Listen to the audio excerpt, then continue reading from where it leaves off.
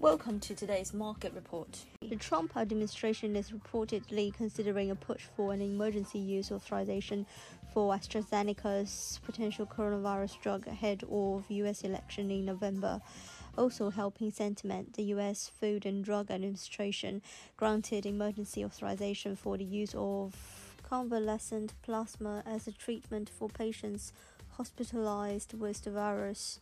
Positive virus treatment news sent cyclical sectors like energy and financials sharply higher, lifting the broader market. The GBP-USD pair lost more than 100 pips on Friday and staged a rebound at the start of the week. However, the pair lost its momentum after climbing to 130-150 area and erased all of its daily gains. As of writing, the pair was down 0.15% on a daily basis at 130.68. In the absence of significant macroeconomic data releases from the UK, the greenback's market value remained the sole driver of GBP-USD's movement on Monday.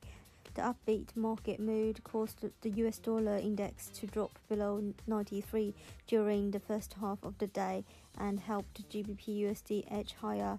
During the American trading hours, rising US Treasury bond yields helped the USD gather strength and lifted the index to a daily high of 93.30. The euro-dollar pair posted weekly losses for the first time since mid-June last week, but staged a rebound during the first half of the day on Monday. However, the pair met resistance near 118.50 and erased its daily gains. As of writing, Euro-dollar was virtually unchanged on the day at 117.96. The pair will be in focus tomorrow with the German IFO report and revisions to their Q2 GDP scheduled for release. While investor sentiment improved, PMIs were weaker, a sign that the Eurozone economy is also losing momentum. This suggests that tomorrow's German IFO report could decline, which may turn euro-dollar's pullback into a deeper correction. Virus cases in Europe are also on the rise, with Germany, Italy and Spain reopening on Friday, the highest daily coronavirus infections since April.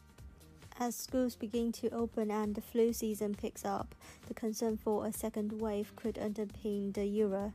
Dollar-yen perked up a little today, but the dollar's greater strength was against other major currencies. Outside of New Zealand's quarterly retail sales index, there were no major economic reports released in the last 24 hours. Consumer spending in New Zealand dropped more than 14% in the second quarter. Although this was slightly better than expected, it is still the worst decline ever.